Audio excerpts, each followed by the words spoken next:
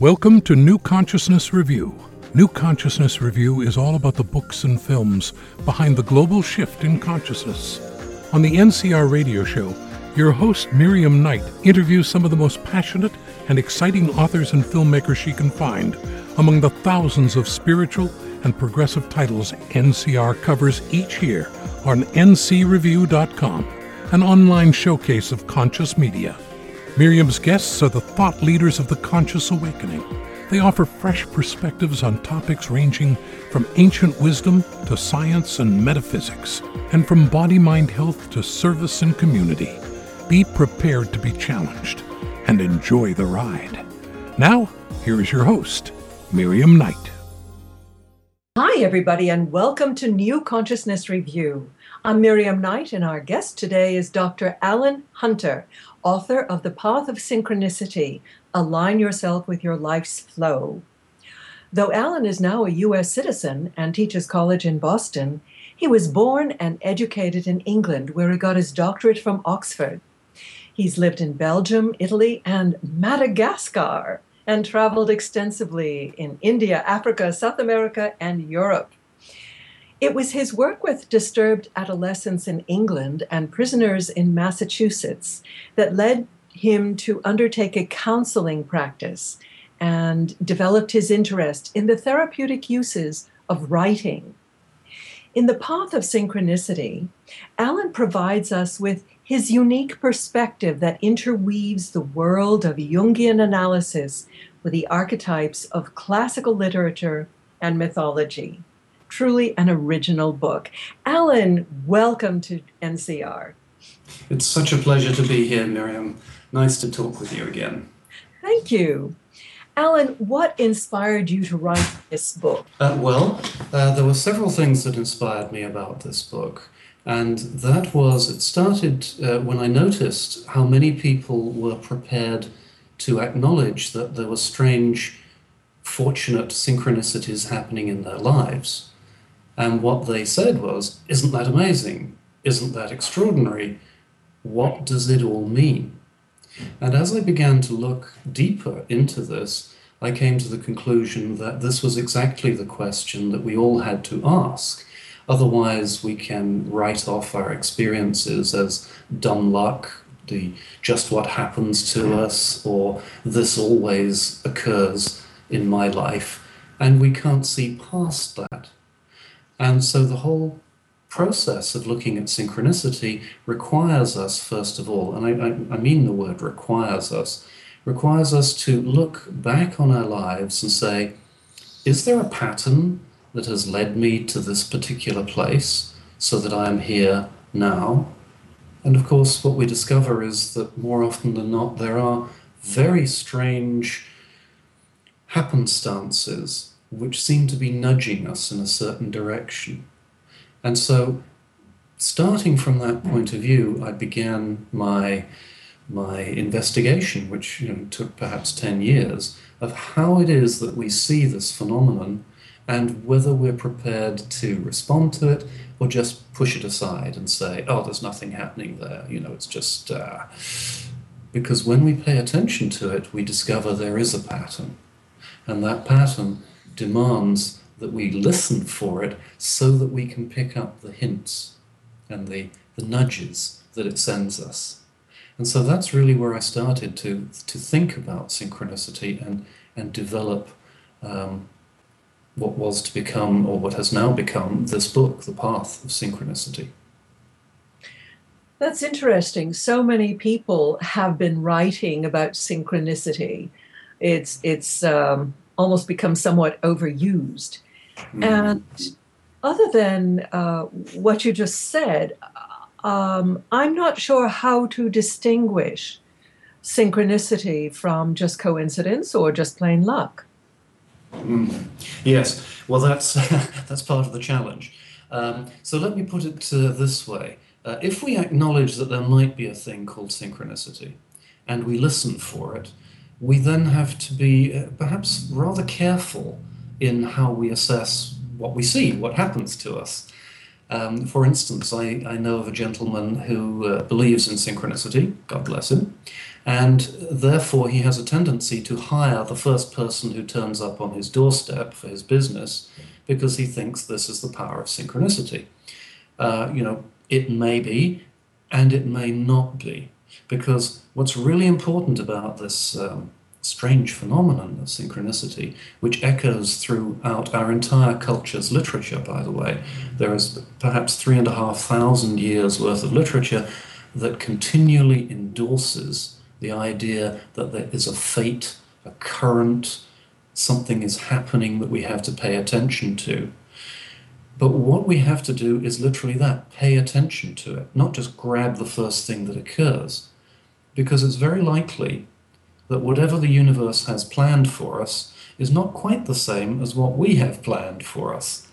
It may need us to do certain things, but those may go against what we imagine with our ego selves that we are supposed to do.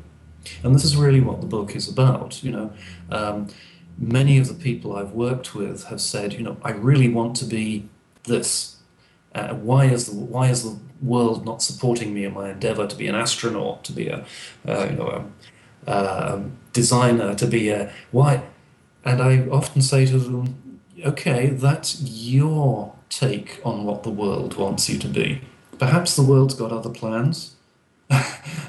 And if it's got other plans, we'd do well to listen to that.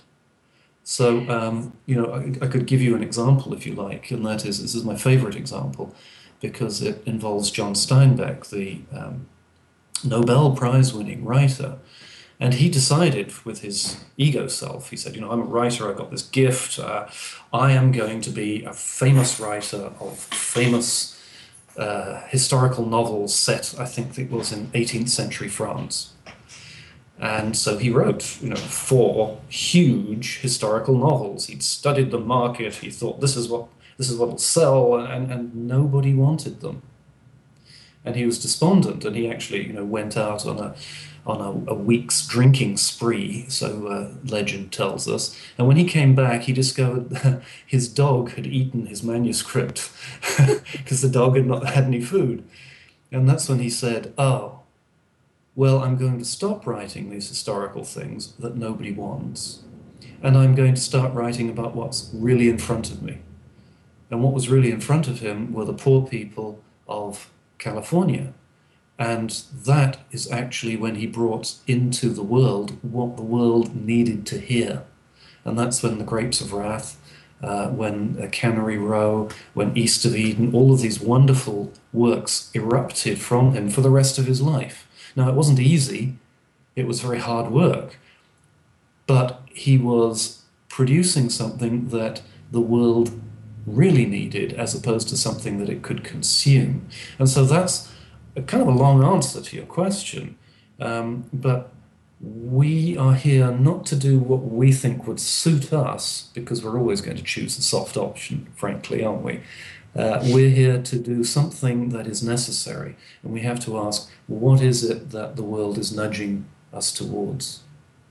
So the short answer is that synchronicity is the messages of the universe nudging us onto the optimal path for our own, I guess, development, growth, evolution? Yes, for our development and growth. And our development and growth is not necessarily worldly riches and large cars and a lot of fame, for instance. It may include that, it may not. But many people get confused and say, why am I not making the big bucks? I say, well, are you really and truly doing what feels vital and what you love? Are you using your talents, which you've been given, are you using them for the best possible reasons? And that's the challenge that synchronicity sets us. It gives us these opportunities and then says, are you going to pay attention enough to use them? Because if we're looking for diamonds, we may miss the gold nugget that is sitting right by our foot. Mm-hmm. And that would be a terrible loss because we'd be in the ego mindset of it has to be a diamond, it has to be a certain way. Whereas often the universe can be The universe is wiser than we are. We should listen to it. So, your tagline is align yourself with your life's flow. So, that's what you're suggesting, that we need to kind of identify or use the ease of flow in our life to determine which path the universe prefers us to take. Is that Yes, what I think that's absolutely it. I would perhaps even bring it down further, and that is, we know when we're doing what's authentic because we feel a deep joy. We feel that we're really doing something that matters. And if we're listening to our inner selves, and in the book I spend quite a lot of time saying, well, what is it that it takes us to listen to our inner selves?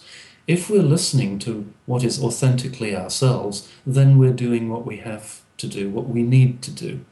If we're doing what we think others expect us to do, or what would be neat for our resume, we may have some successes. Lots of people get many successes, but we probably won't be moving into the place of synchronicity with what the universe needs us to do.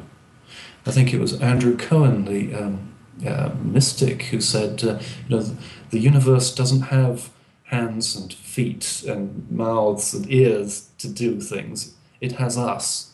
And we are therefore here to serve what the universe needs. Now, if you think about that, that's at the basis of thousands of years of religious and spiritual teaching.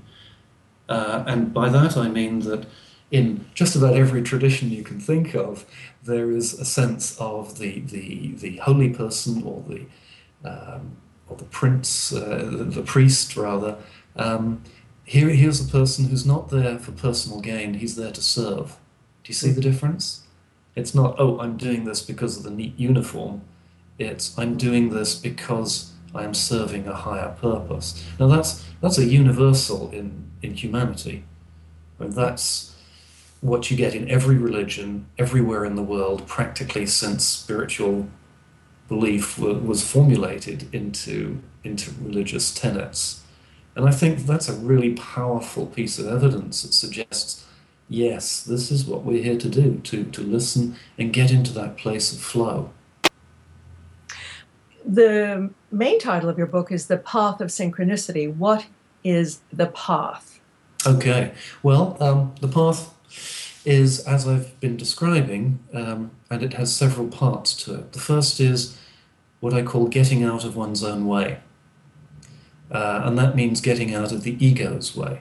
And I spend quite a lot of time saying that there is part of the ego which wants things a certain way and will die rather than go against what messages it's hearing over and over again. And so we have the cliche of the wealthy businessman or speculator who kills himself amassing more money, but doesn't actually do anything with more money. And the next part of dealing with the ego is that one has to deal with what is known as the shadow self. I wanted to ask you about the shadow, but we need to take a quick break now, Alan. So we'll be right back with our guest, Alan Hunter, after this break. I am Bruce Salen, host of The Bruce Salen Show, A Dad's Point of View, inviting you to enjoy the eclectic mix of programming at PWRN, the Positive World Radio Network. PWRN is the premier destination for intelligent conversation, world-class music, and oh-so-cool jazz. Open your ears and experience the difference at pwrnradio.com. If you like what you are hearing on PWRN, we invite you to become a part of our broadcast family. If you are knowledgeable and passionate about what you do and would like to get your message to a worldwide audience, then we would love to talk with you about becoming a host on our growing lineup of global voices. Call Brian Kravitz at 215-941-7269. That's 215-941-7269. We look forward to having you joining us. Call Brian at 215-941-7269. Most business owners want to engage in social media, but they think it's difficult, time-consuming, and don't have the knowledge to maximize their presence in Facebook or Twitter. Does that sound like you? If your answer is yes, call Donna Kerr. She will be your expert in taking the hassle out of social media. For a free 1/2-hour consultation, call Donna at 951-672-2968 or visit www.donnakerr.com today. You were listening to New Consciousness Review, heard exclusively on the Positive World Radio Network. You can learn more about Miriam Knight's guests by visiting the NCR online showcase of conscious media, where you'll find thousands of spiritual and progressive titles of authors and filmmakers. And now let's get back to Miriam and her guest. And we're back. Discussing the path of synchronicity, and just before the break, we were talking about the shadow self. There's been a fair amount of interest in the shadow self. Deepak Chopra and Marianne Williamson collaborated on a book. So you talk quite a bit about the shadow self. What does it mean, and why do we need to know about it? The shadow is perhaps the most important thing that any of us ever have to discover. And the shadow self is exactly what it would seem. If you stand in the sunshine, you will cast a shadow, and it will always be with you, and it will be a distorted version of yourself. Now, what does this mean in practical terms? Well, when we grow up, we're told, don't be mean to Freddie, even though we don't like Freddie. Say nice things to Auntie Jo, even though we don't like Auntie Jo. And we're told to be nice and make nice. And so we crush down all of those antisocial things in ourselves, which are deemed socially unacceptable. And unfortunately, that also goes for sex roles, for gender roles. So little boys become little boys by doing what little boys do and resolutely not doing what little girls do. And little girls stereotypically do something rather similar. The trouble is, though, that we smush all of this energy down into our unawareness, our unconscious, and it takes a lot of energy to do that. And it takes a lot of energy to contain the things that we naturally feel like doing. And these include quite destructive urges, rage, murderousness. Who hasn't said, "Oh, I could kill him"? We've all said it. We don't mean it, but at some level, it's there, waiting to break out. Now, if we if we don't deal with this powerful, this titanic energy, it will break out, and it breaks out in the wrong places. So we yell at the wrong people for the wrong rage. The bully will go and find somebody less powerful to beat up in order to feel better about, the fact that he can't control his own rage. I was at the traffic lights in the center of my little town the other day, and two motorists who one thought he had cut the other off. One fellow jumped out of his car and ran across and dragged the other chap out of his vehicle, and they started swapping punches right in the middle of the crossroads in town. They'd never met before, but for some reason the violent emotions had erupted. Now that's the shadow when it hasn't been dealt with. We've all got this destructiveness inside ourselves, but what we have to learn is actually kind of simple, and that is there's a time for anger, and we must choose to be stronger than the anger and use it wisely. When there is injustice in the world, then there is a time to use anger in a controlled way. Think of Dr. Martin Luther King. He was leading the civil rights movement. He wasn't saying, I'll just be very nice and smile a lot and the problem will go away. No, he contacted his righteous anger and was peacefully insistent on what had to be done. Now, that's an example of the shadow, the anger, being used constructively.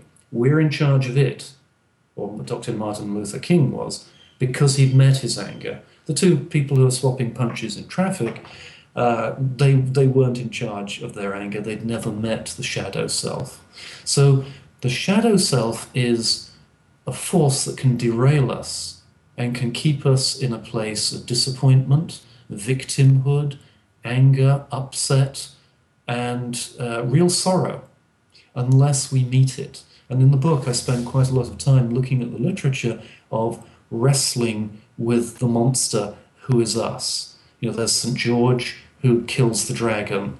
There's Beowulf who kills Grendel. There's Jacob who wrestles with the angel in the Bible, you know, until they come to an understanding as to who belongs where. And these are all deeply felt images of what it means to take hold of the shadow and to make it into your servant rather than it turning you into its servant. It goes way back, you know, to the Hindu stories, to the Buddhist stories of Prince Five Weapons, who wrestles the monster Sticky Hair and who comes to a place of wisdom as a result. We all have to do this. We have to face our negativity and realize we're bigger than it is. It's one of the essential recurring themes of myth and literature and legend in all cultures, well, since the myths and legends have been around. And so that's a pretty good indicator that we have to deal with this shadow before we can clear our minds and move to the place that is synchronous, where we can do what we're supposed to do. You draw a lot upon literature and legend throughout the book. Would you say that they help us to understand the problems that we deal with every day simply because they have resonated all the way throughout the ages? What a beautiful description that is, Miriam. Yes. Literature has always been a way of us making sense of ourselves to ourselves. And great literature and legends survive because within them they still have a sense of authenticity. People say, wow, yes, that's true, isn't it? That's the way life is. And so literature has always been a teaching tool. It's not just something that you get taught in grade school and get through as quickly as possible. It's been a life teaching tool to give us really important life lessons. It sort of reflects ourselves to ourselves. Yes, that would be exactly it. Mm-hmm. You know, you and so many teachers talk about dealing with the shadow, doing the work, etc. What does that mean in practice? How do you do the work or deal with your stuff? In practice, it means that we have to do what I call the descent into the self. And I write about this in this book, and also I talk about it in terms of, for instance, the Grimm brothers fairy tales in my book about that topic.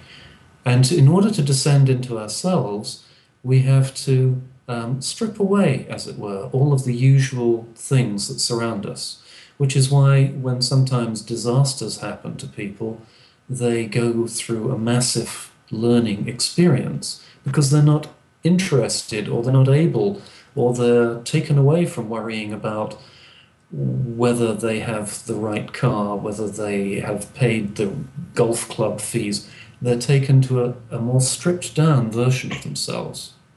And then they have to realize that they are not different from everyone else. In the so book, does it come in moments of inspiration, or is it the result of continuous deep reflection? All of the above? It can be all of the above. I mean, as I say, most people discover that there is more to life when they go through a disaster, when they lose their health, when they lose their job, when a loved one leaves them, perhaps when somebody dies. It causes us to shake up the way we look at things. Now, that's a hard way to learn the lesson. We don't have to learn it that way. We can perhaps look inside ourselves at times when we feel lost. And that's when I use the example in the book of Dante's Divine Comedy, because in that masterpiece of literature, he starts off and he's lost. He doesn't know where he is. And then he goes down, down, down into hell. And what he sees over and over again are these people confined in the horrible reaches of hell. And he recognizes again and again, oh, I could have been just like that person. This person's not different. I could have got greedy. I could have got selfish. I could still get greedy and selfish. Normally, we read the newspapers and we say, oh, look, there's an insider trader on Wall Street who's just got sentenced. Serves him right, serves him right. And we forget that, we've got the same impulse of greed, and some of us follow that impulse of greed quite energetically. I know I have. But we could also look at that person and say, oh, there, but for the grace of God, or whatever you believe in, go I. When I worked in the prisons, the first classes I taught, I was in a room full of lifers. And so there was me teaching literature, and there were 20 murderers in the room. And I thought, and they were all very nice people. And I thought, I could never murder somebody. And then we got talking about stuff, and I realized that, if my circumstances had been different, if I'd been, sucked into a bank robbery that went wrong, which a couple of the men had been, I could have wound up panicking and shooting my way. I could be in that prison cell myself. I was not different. I am not different. Mm-hmm. And so recognizing that, I think, is absolutely essential.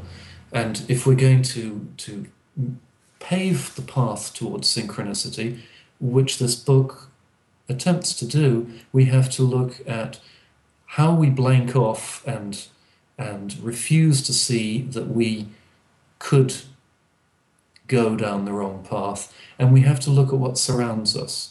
And that's where I have the whole idea of the 8 barriers to synchronicity. Which we will talk about when we come back, because we're going to take another quick break now. So please stay tuned. Ready for a change from the grim and dim we hear all too often on the radio? I am. I am Bruce Salen, host of The Bruce Salen Show, A Dad's Point of View, inviting you to listen to the wonderful new PWRN, the Positive World Radio Network. Open your ears and experience the difference at pwrnradio.com. If you like what you are hearing on PWRN, we invite you to become a part of our broadcast family. If you are knowledgeable and passionate about what you do and would like to get your message to a worldwide audience, then we would love to talk with you about becoming a host on our growing lineup of global voices. Call Brian Kravitz at 215-941-7269. That's 215-941-7269. We look forward to having you joining us. Call Brian at 215-941-7269. Most business owners want to engage in social media, but they think it's difficult, time-consuming, and don't have the knowledge to maximize their presence in Facebook or Twitter. Does that sound like you?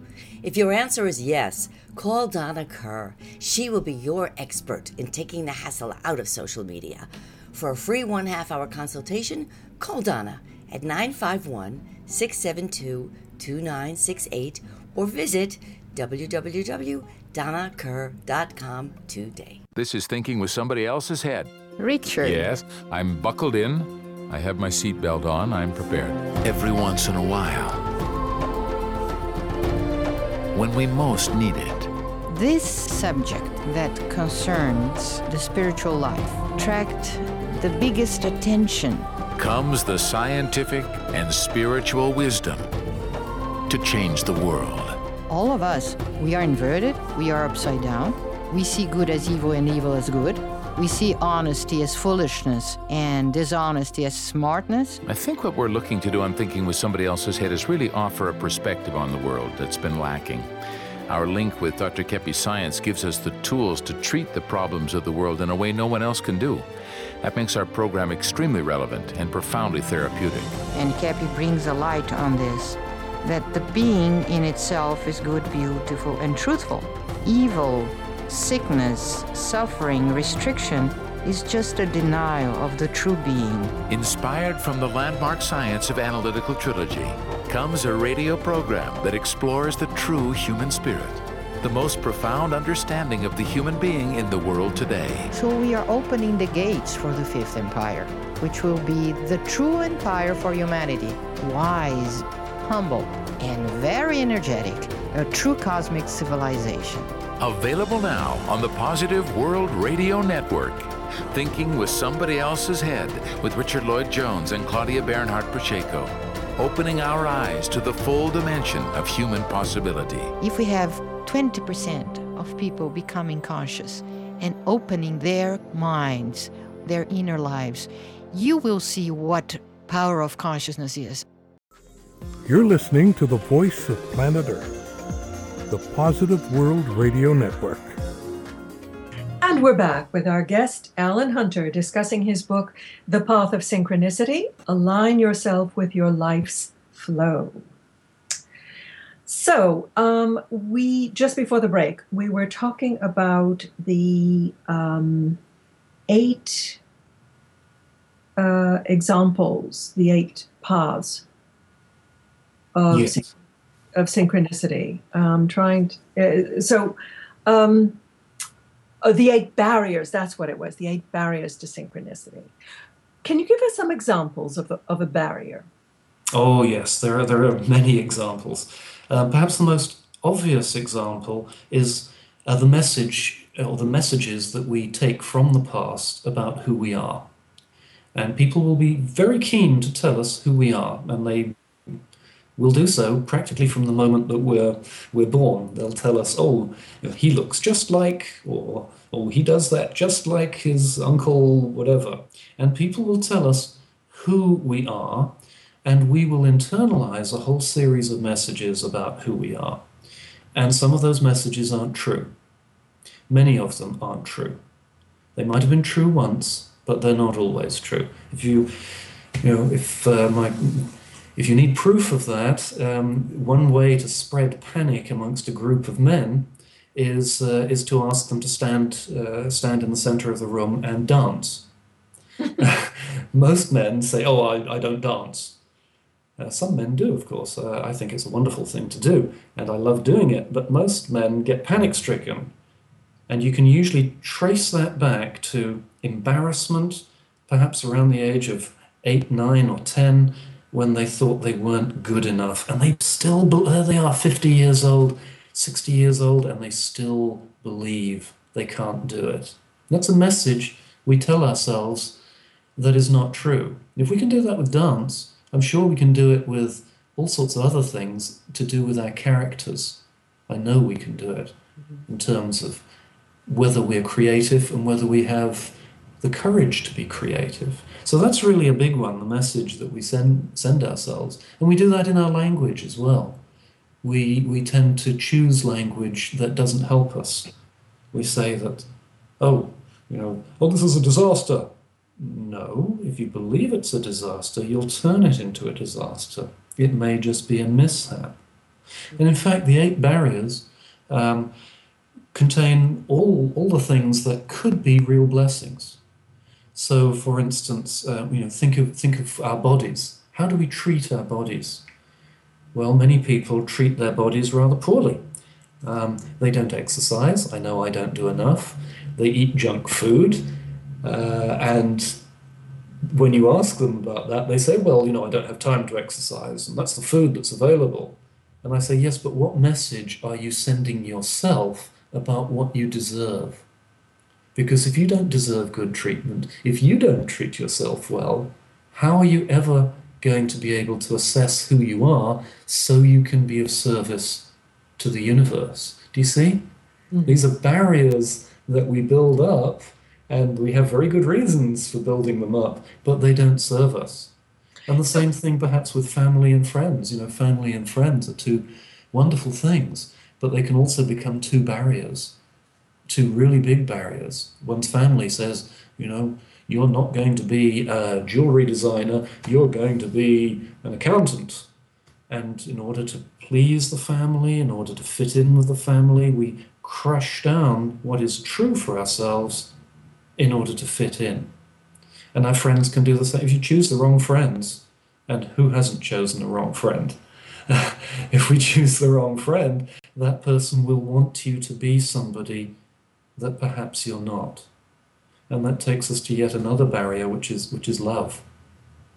We're very confused about love here in this part of the world, and we have been for a long time. And sometimes we allow what we think of as love to whip us up into a frenzy of concerns. And whilst we're in that space, we can't hear anything.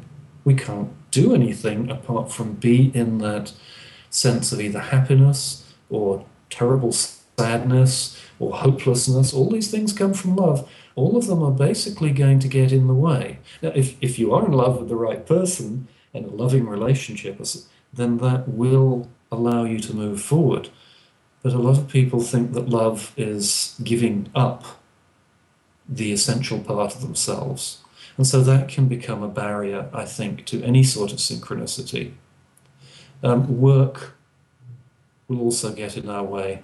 Oh yes, I have to have my job, yes, and it drains the energy out of me, oh yes, oh yes. And suddenly there's nothing left of the creative me that the universe needs. And so these barriers are all the things that we see every day that somehow have a tendency to take over our lives. And if we let them take over our lives, there'll be nothing left for us so that we can listen to whatever it is that the universe wants us to do. Now, I'll give you an example. In the book, I describe how I got the job, my teaching job at Curry College. And a series of amazing coincidences happened. I mean, people just appeared to give me rides when I was stuck in the middle of nowhere, and people who would normally not be helpful became magically and got me to this place, even though circumstances seemed to be against it. And I got the job, and I'm very happy. And looking back at that time, I remember saying, I'll be in this job for a couple of years, and then I'll get a better job at a better institution. And that was my ego saying that this is what was expected of me. But I've now been in that job very happily for 25 years, and I can look back and I can say, this job was exactly what I needed for my soul's growth. Notice, it wasn't what I wanted. What I wanted was something more glamorous, but what I needed, the universe had provided me with. Now I have a choice. I could stay in the place of ego and I could say, I should have done better, I've been gypped. Or I could say, oh, wait, I was really given a gift here, if I have the awareness to pay attention to it. Mm-hmm. So, essentially, synchronicity is a form of messaging from the universe telling you whether you are on track or veering off track. And one of the chapters talks about channeling as a form of synchronicity, Yes. which is quite a direct form of communication. Now, a lot of people have been opening to psychic communications, and the first reaction is, am I going mad, or is this a real effect? How do you distinguish between the two?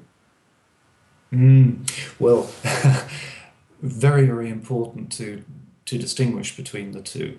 And that can only be done from a place of calmness. What I suggest is that channeling does happen. People do hear voices that guide them in certain directions. They hear music, they see signs that say, go this way, not that way. And we perhaps need to be very, very attuned and alert and brave to follow that. And we should also be skeptical. The fact that something happens does not always necessarily mean that this voice that says, don't do that, is the genuine thing. People do hear voices, and sometimes that's the mark of a schizophrenic episode. And maybe the voices in the schizophrenic episode are actually taking the person on a deeper journey, so that when they emerge at the other end, they can find themselves anew. But this is going to be different for each individual. I can't sit here and say to the listeners, and say, well, if you hear this, you should. I say, no, if you hear this, you then have to be intelligent and skeptical to some extent about what's happening. Because, you see, the universe isn't just going to do everything for us. It requires us to think and feel about what it is that is coming our way. So if a voice says to you, go out and kill your neighbor's dog, that's probably not the sort of voice you need to be listening to. But if a voice says to you, oh, you seem to have a problem with your neighbor, is there a chance for you and your neighbor to sit and talk this through? Then that might be the positive side of that impulse. Every piece of synchronicity can cut both ways. Every impulse we have can cut, but are we going to choose the destructive path, or are we going to choose the more constructive path? And that's really it. Synchronicity tests us. And it tests us because the universe needs the strongest, best versions of us we can provide. So it's going to give you what you need, but it's also going to say, okay, what are you going to do with this information? And that's a different test. I found it fascinating and even comforting to learn that poets like Wordsworth, Milton, and Marvell, they were having out-of-body experiences. Why do you think that we have shut down these channels today as a society? Why has it become unpopular? It's become unpopular because there's so little obvious reward. And what we do in our society today is we're very busy and we work for obvious reward, money or goods that we can lay our hands on. Even a few hundred years ago, somebody like Wordsworth, somebody like Marvell, and both of whom were very worldly men and indeed rose high in the government, both of them would have had more time to be alone with themselves and to listen to the inner wisdom.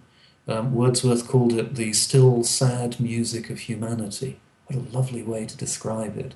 The still, sad music of humanity. But you can't do that if you're rushing from place to place. Today we have to schedule time to relax. So we schedule a vacation. And so we work, and then we shove all our clothes in a bag, and we get on a plane, and we go to point A, and we're there. And we say, so what am I going to do to relax? Well, I'm going to water ski, I'm going to mountain climb, I'm going to, the list goes on. But the wiser people say, I'm going to take some time out and go on a retreat. Or I'm going to go walking in the wilderness and let nature work its magic on me, which is the same thing as saying, let the universe work its magic upon me. But we don't usually do that, many of us. I shouldn't say blanket terms, but we tend not to do that. I don't exempt myself. I've been a very busy person at times in my life, and it's not served me well. That poem that you mentioned of Andrew Marvell's that starts off with the lines, mistaken long I sought you then, peace he's talking about, mistaken long I sought you then in busy companies of men. And we're busy, we have companies of people, but we don't take the time to listen to our inner selves. Indeed we don't. Well, we're going to take another break now, and then I'll be back with a conclusion of our interview with Alan Hunter.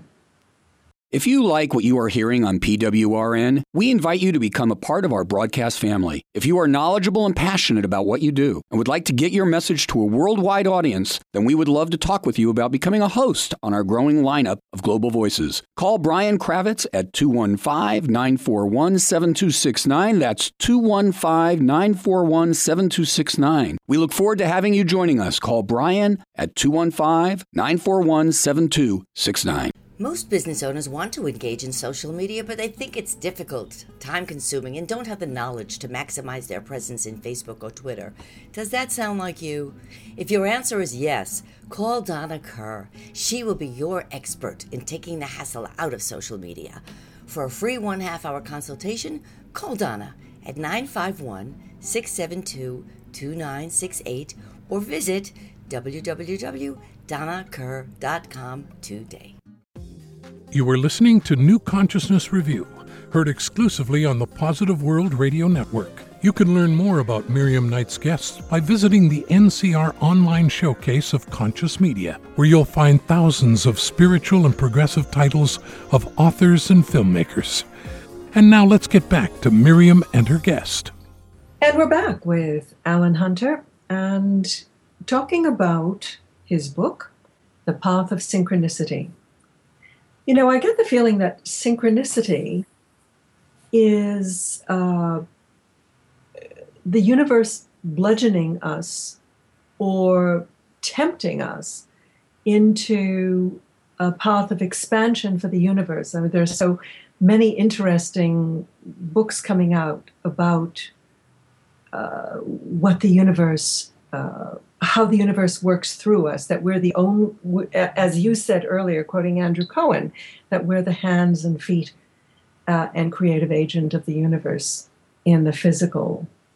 So I'm curious, what has been the response to your book so far? Very gratifying, actually. I was very nervous when I wrote this book, although I have to say synchronicities happened to me as I wrote it, which was very reassuring. I would find that every day that I sat down to write it, there were little nudges saying, write this, write this. So I felt I was on the correct path. But I'm an academic, I'm a college and a university teacher, and I thought, oh, some of my colleagues are very much in the rationalist mode of thought. They're going to turn their noses up and say, poof, mumbo jumbo. And, some of them have, I'm sure. But equally, I was really surprised and relieved when I started to talk about synchronicity that so many thoughtful people, deep thinking, sensitive, thoughtful people at all levels said, oh, absolutely, this happens. It doesn't happen all the time, but it happens. And so I moved, I suppose, from a point at which I was fearful into the place that I'm in now, is that actually a lot of people have been feeling this for a long time, but have been shy, like me, of expressing the fact that they look at their lives and they see there's been a pattern and that they have been led to where they need to be and there are more things that they have to do. Mm-hmm. And it comes back to that idea of service. How can I be of service? At a certain point in our lives, this is an urgent question when we look around and we say, there are lots of things that need to be put right in this world. How can I be part of the solution? Yes. And that's when we're moving into the place of flow and synchronicity. We're moving out of the obviously ego space and saying, I want to contribute. Well, I think there's been a quantum shift since the publication of the book and the DVD, The Secret. For some reason, that found an enormously broad resonance within society. How is your book different from what they say in The Secret? The Secret, if one reads it carefully, says some things that are a little similar to what I'm saying. Unfortunately, most people don't or haven't read it closely and carefully, and many people have subscribed to what I can only describe as hopelessly optimistic, magical thinking. And so people have said, oh, yes, I intended and I visualized a new car and a new job and a new lover, and they didn't occur, so it's all rubbish. And I said, yes, okay, I can understand your disappointment. But, and here is the important but, if we're going to intend to manifest something, we have to be absolutely clear what it is we're going to intend to manifest. The example I give in the book is of a man who said that he wanted his dream job, $80,000 a year, and a wonderful car. And I said, okay, is that really what you want? He said, yeah, that's what I really want. He got his dream job, he got his car, he got the significant other that he thought he wanted, and he was miserable. And so, we worked a little on this. We said, okay, you've manifested what you've said you wanted, but it obviously isn't what you wanted. And so here's the real important point that I think The Secret doesn't emphasize enough, and that is you receive from the universe what you are. The energy you send out is what you get back. If you're an insecure person, you may say, oh, if I had my well-paying job and my nice car and my glamorous significant other, I would feel secure. But the universe doesn't hear that. The universe doesn't hear your words, it hears your music. And the music you're sending out is, I'm insecure, I'm insecure. Do you see? Mm-hmm. Mm-hmm. And so this poor fellow sent out the music, and what did he get? More. He got more of what he was asking for. He sent out the message that he was in a place of insecurity. The universe sent him back more insecurity. So we have to be very, very careful how we ask for what we think we want. And that is why I wrote the book and why I talk about the 8 barriers to moving forward into the place of flow. We have to want what we want, not for our own little ego gratifications, not to soothe our damaged sense of self. We have to want what we want because it is good for everyone. And that's different, because it is going to provide something that everybody can benefit from. So if one is saying, oh, I need more money in my life, it's lovely to say, hey, I need more money so that I can buy more toys, but I think perhaps the universe will just send you more money worries. However, if we move to a different point and say, if I am to do the work that I have to do, somehow, somewhere, some money or some financial support is going to have to help me to mobilize this skill, whether the money goes into my pocket or is part of an organization and that's a different request, isn't it? That's not a request coming from the self, that's a request coming for everyone. So we have to be very, very astute as to what it is we're asking for. If we ask for the wrong thing, we'll get it, I guarantee it. People are all the time manifesting things they don't want. They say, well, I didn't really want that. What I wanted was, we'll get it clear what you want, and then it will come your way. But that's a wholly different exercise. I don't think The Secret is understood currently that way. I think The Secret began to explore this process, and that really was one of the things that prompted me to write this particular book, because I saw that people weren't getting the message. And I said, no, this is too important. This message needs to arrive. Mm-hmm. And so I did what I did. I think this message needs to be taken on board, not only at an individual level, but also on a broader social and national level. I'm so glad you said that, Miriam, because if some of our politicians would stop worrying about whether they get themselves re-elected and therefore stay in a job, and they started worrying about doing the right thing, whether it was popular or not, that would lead us to a wholly different world, a wholly different way of running the country. It's not impossible, it's just not very easy under the present circumstance where every politician thinks that he or she has to please the populace. That's a bit like the indulgent mother who is always giving in to the child, and what you get is a spoiled child who has no manners. Well, that brings us full circle back to the notion of synchronicity and messages from the universe. And, is it possible that such things as the earthquake in Japan and the meltdown of the nuclear reactors was a pretty strong message from the universe, or the other natural disasters and man-made disasters that we're experiencing? That's a really interesting question. There are those, of course, who say that, or who said that the tsunami and the earthquake in Japan was punishment for World War II. I don't subscribe to that.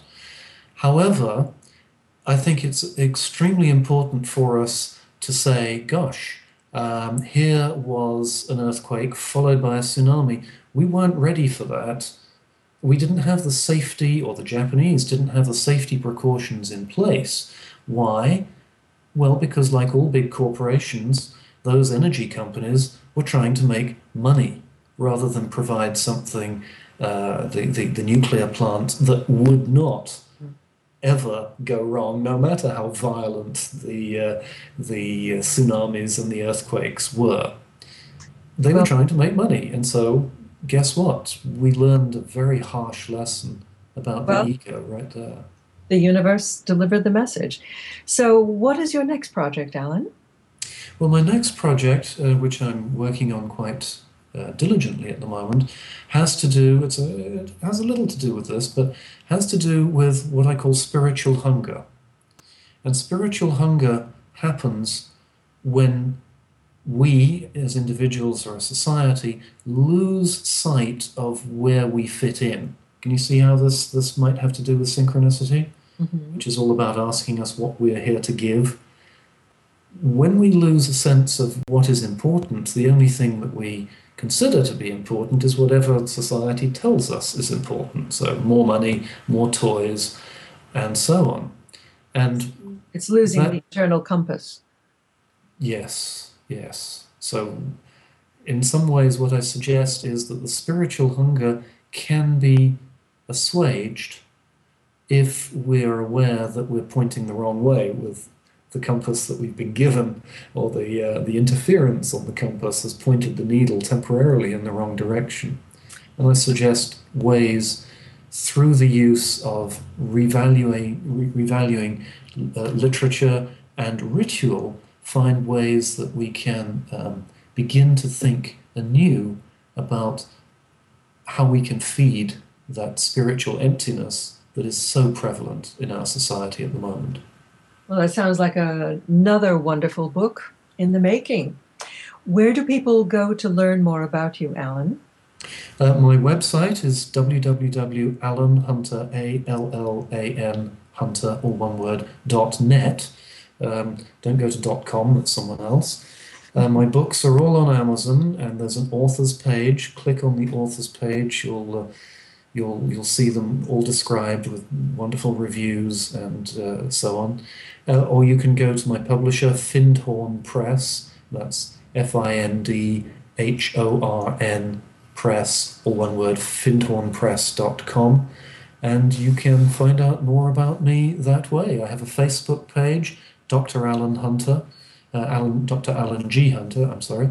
And that's the easiest way to get hold of me and find out more about what I do. Well, there's another easy way, which is just to go to ncreview.com and look for Alan Hunter's page, as well as all the books. Not to put too fine a point on it.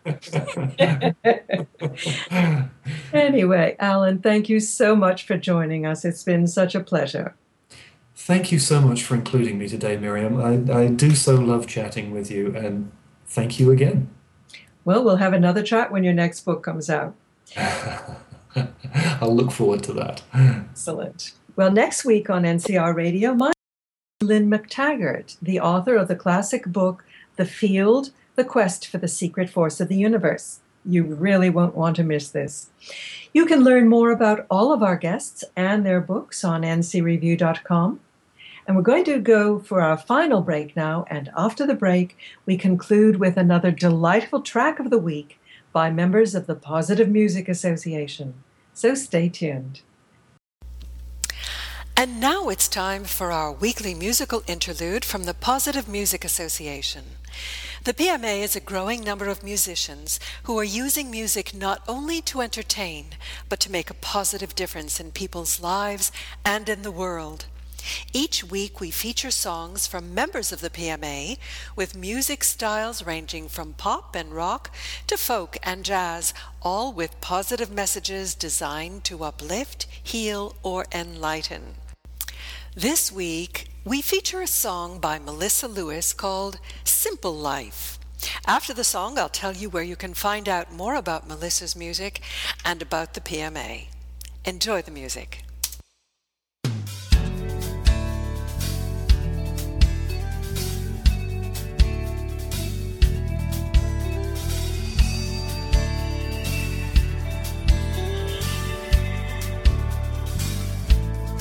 I've been working far too hard for far too long.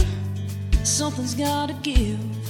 Yeah, my mind, it just worries things I can't control. This ain't no way to live. If I could just slow it down, I'd take my time. I know somehow I'd surely find that a wonderful life I live inside my mind. Yeah, it's a simple life. It's made for me. Everything is how it should be.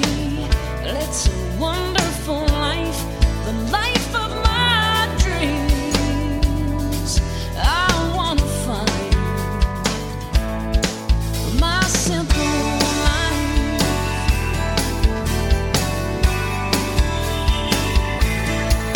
Yes, well, I slowed down and I looked around. What do you think I found? Yeah, my bills get paid. I got this roof over my head. It don't look so bad now. And I've got the two cutest dogs ever did see. Tons of friends, a wonderful family. I wonder why it took so long to see. Well, I live a simple life. It's made for me. Everything is how it should be. It's a wonderful life, the life of my dreams. Looks like I found my simple life. Oh yeah, and life's too short to think you don't have all you need. I believe I left a simple life.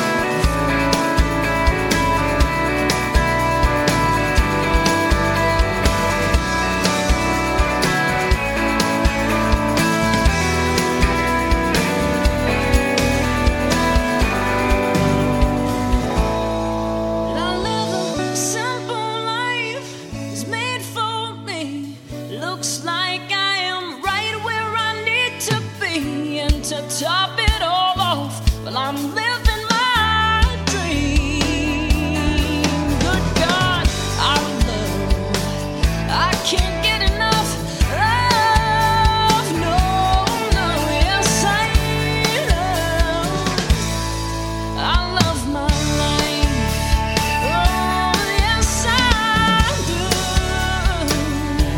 My simple life. Yeah, you know, life is good, all is well. I am truly blessed. And we've been blessed by The Simple Life from Melissa Lewis of Los Angeles. To find out more about Melissa's music, go to melissalewis.net. That's MELISSALEWIS.net. And to discover more great music or to join the PMA, go to positivemusicassociation.com. Well, that's it for our show for this week. Remember to join me next week when I interview Lynn McTaggart about her latest book, The Bond, Connecting Through the Space Between Us. I'm Miriam Knight, wishing you a week filled with light and laughter. Thanks for listening. You've been listening to NCR Radio, heard exclusively on the Positive World Radio Network. If you missed any of Miriam's shows, you can find them on demand any day and time on her show page right here on PWRN. You can also download podcasts to your iPhone and take these inspiring shows with you wherever and whenever you like. If you have a question or comment for Miriam, you can follow her on Facebook at facebook.com/NCR Review. That's facebook.com/NCR Review. Be sure and join us next week for more passionate and exciting guests on NCR Radio. You're listening to the new voice for planet Earth, the Positive World Radio Network.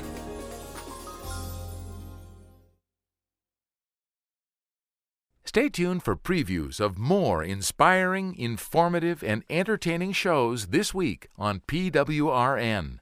the premier destination on the digital dial for intelligent conversation, world-class music, and cool jazz. Hi, this is Mandy Morrow, host of the Night Owl Show on PWRN. Join me Saturday nights at 10 p.m. Pacific Time, direct from London, England, for a very unique evening of conversation and music from around the world. We'll tour the tango halls of Argentina and the funky London jazz scene, from the talk of Tokyo to the underground of Ukraine. The Night Owl Show is a fusion of jazz, Latin, bluegrass, soul, Celtic, world, country and acoustic music. New releases and old favourites merge to create an hour of truly different radio. So join me, won't you, every Saturday night, right here on Positive World Radio, the new voice for planet Earth. I'm Bruce Allen. Join me this week when we discuss parental hypocrisy on The Bruce Allen Show, A Dad's Point of View, Thursdays at 7 p.m. on PWRN, the Positive World Radio Network.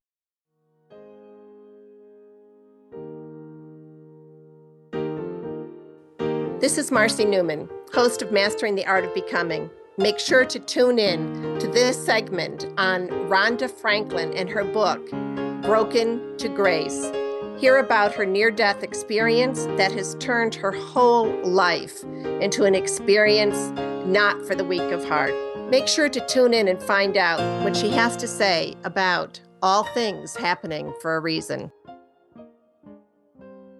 Hey, it's author, musician, singer Al Cole, host of the syndicated talk show People of Distinction, celebrity interviews giving high-level public figures the chance to talk about their very special human feelings, too. The energy and dedication of what we call love.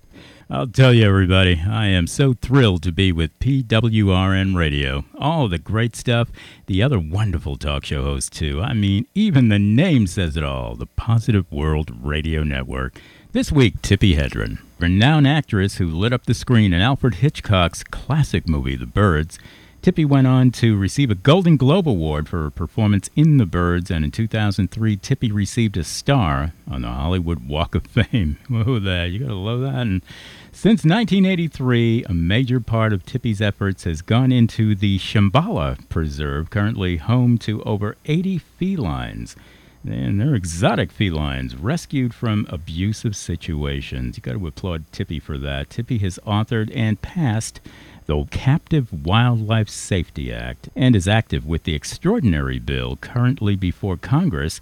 Get this, the federal ban on breeding exotic cats for Personal Possession Act. Got to check out this interview with the one and only Tippi Hedren. And as always, stick with the Positive World Radio Network. Best place on the web for the awesome positive messages to the human family. So I've been told, loneliness becomes a word that's very cold. Hi, this is Fred Migliore. Loneliness. We've all been there before, and for some of us, many times. If you're in that space now or know someone who is, then you don't want to miss our next show. Music is like water. It heals. And listen to it in action this week on FM Odyssey.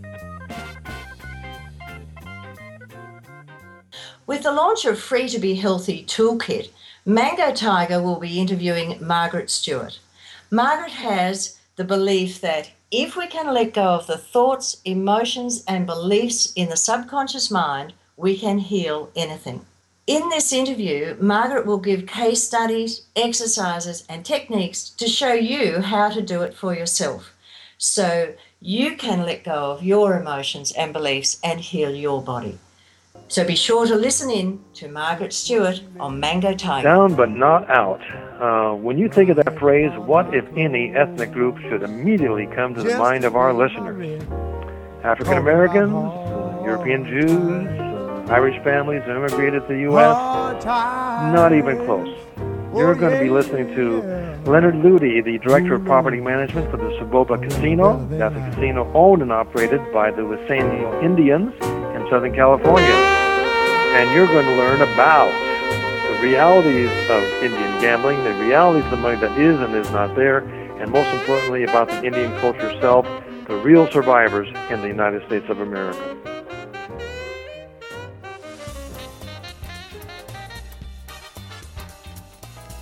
Hi, I'm Bruce Stewart, Citizen at Large, and this week on Citizen at Large here on the Positive World Radio Network, We are going to be talking about Quebec, the Parti Québécois, the Quebec Liberals, Québec Solidaire, the Coalition pour l'Avenir de Québec, and that's probably about as much French as you're going to have in order to take a look at a province that's about to undergo traumatic change. Quebec, this week on Citizen at Large, here on the Positive World Radio Network. Hi, I'm Lori Bitter, host of The Business of Aging on the Positive World Radio Network.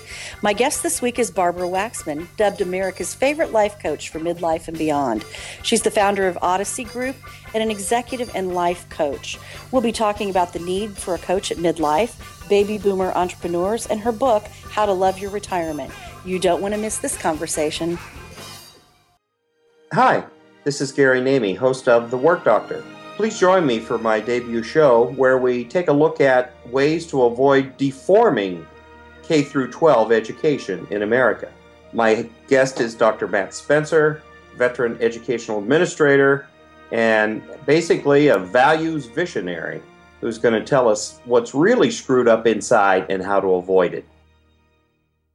I'm Richard Lloyd Jones. This week on Thinking with Somebody Else's Head. What China is doing, bringing and invading like a tsunami of low-quality products, buying for a very low price, a very low-quality product, destroying industries and this economic tissue of nations. A form of corruption.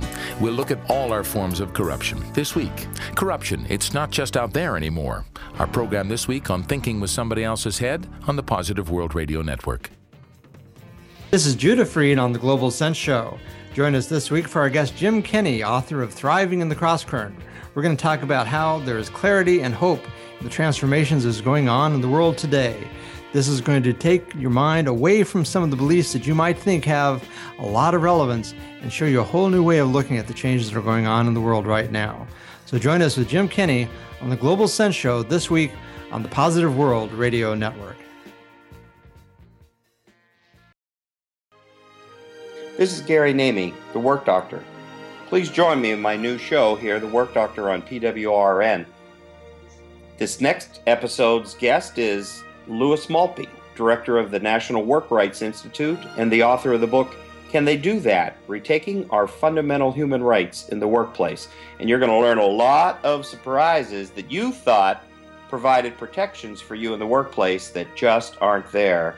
And as your employer looking over your shoulder and peeking into the bathroom. Join us for a fascinating discussion with Lou Maltby.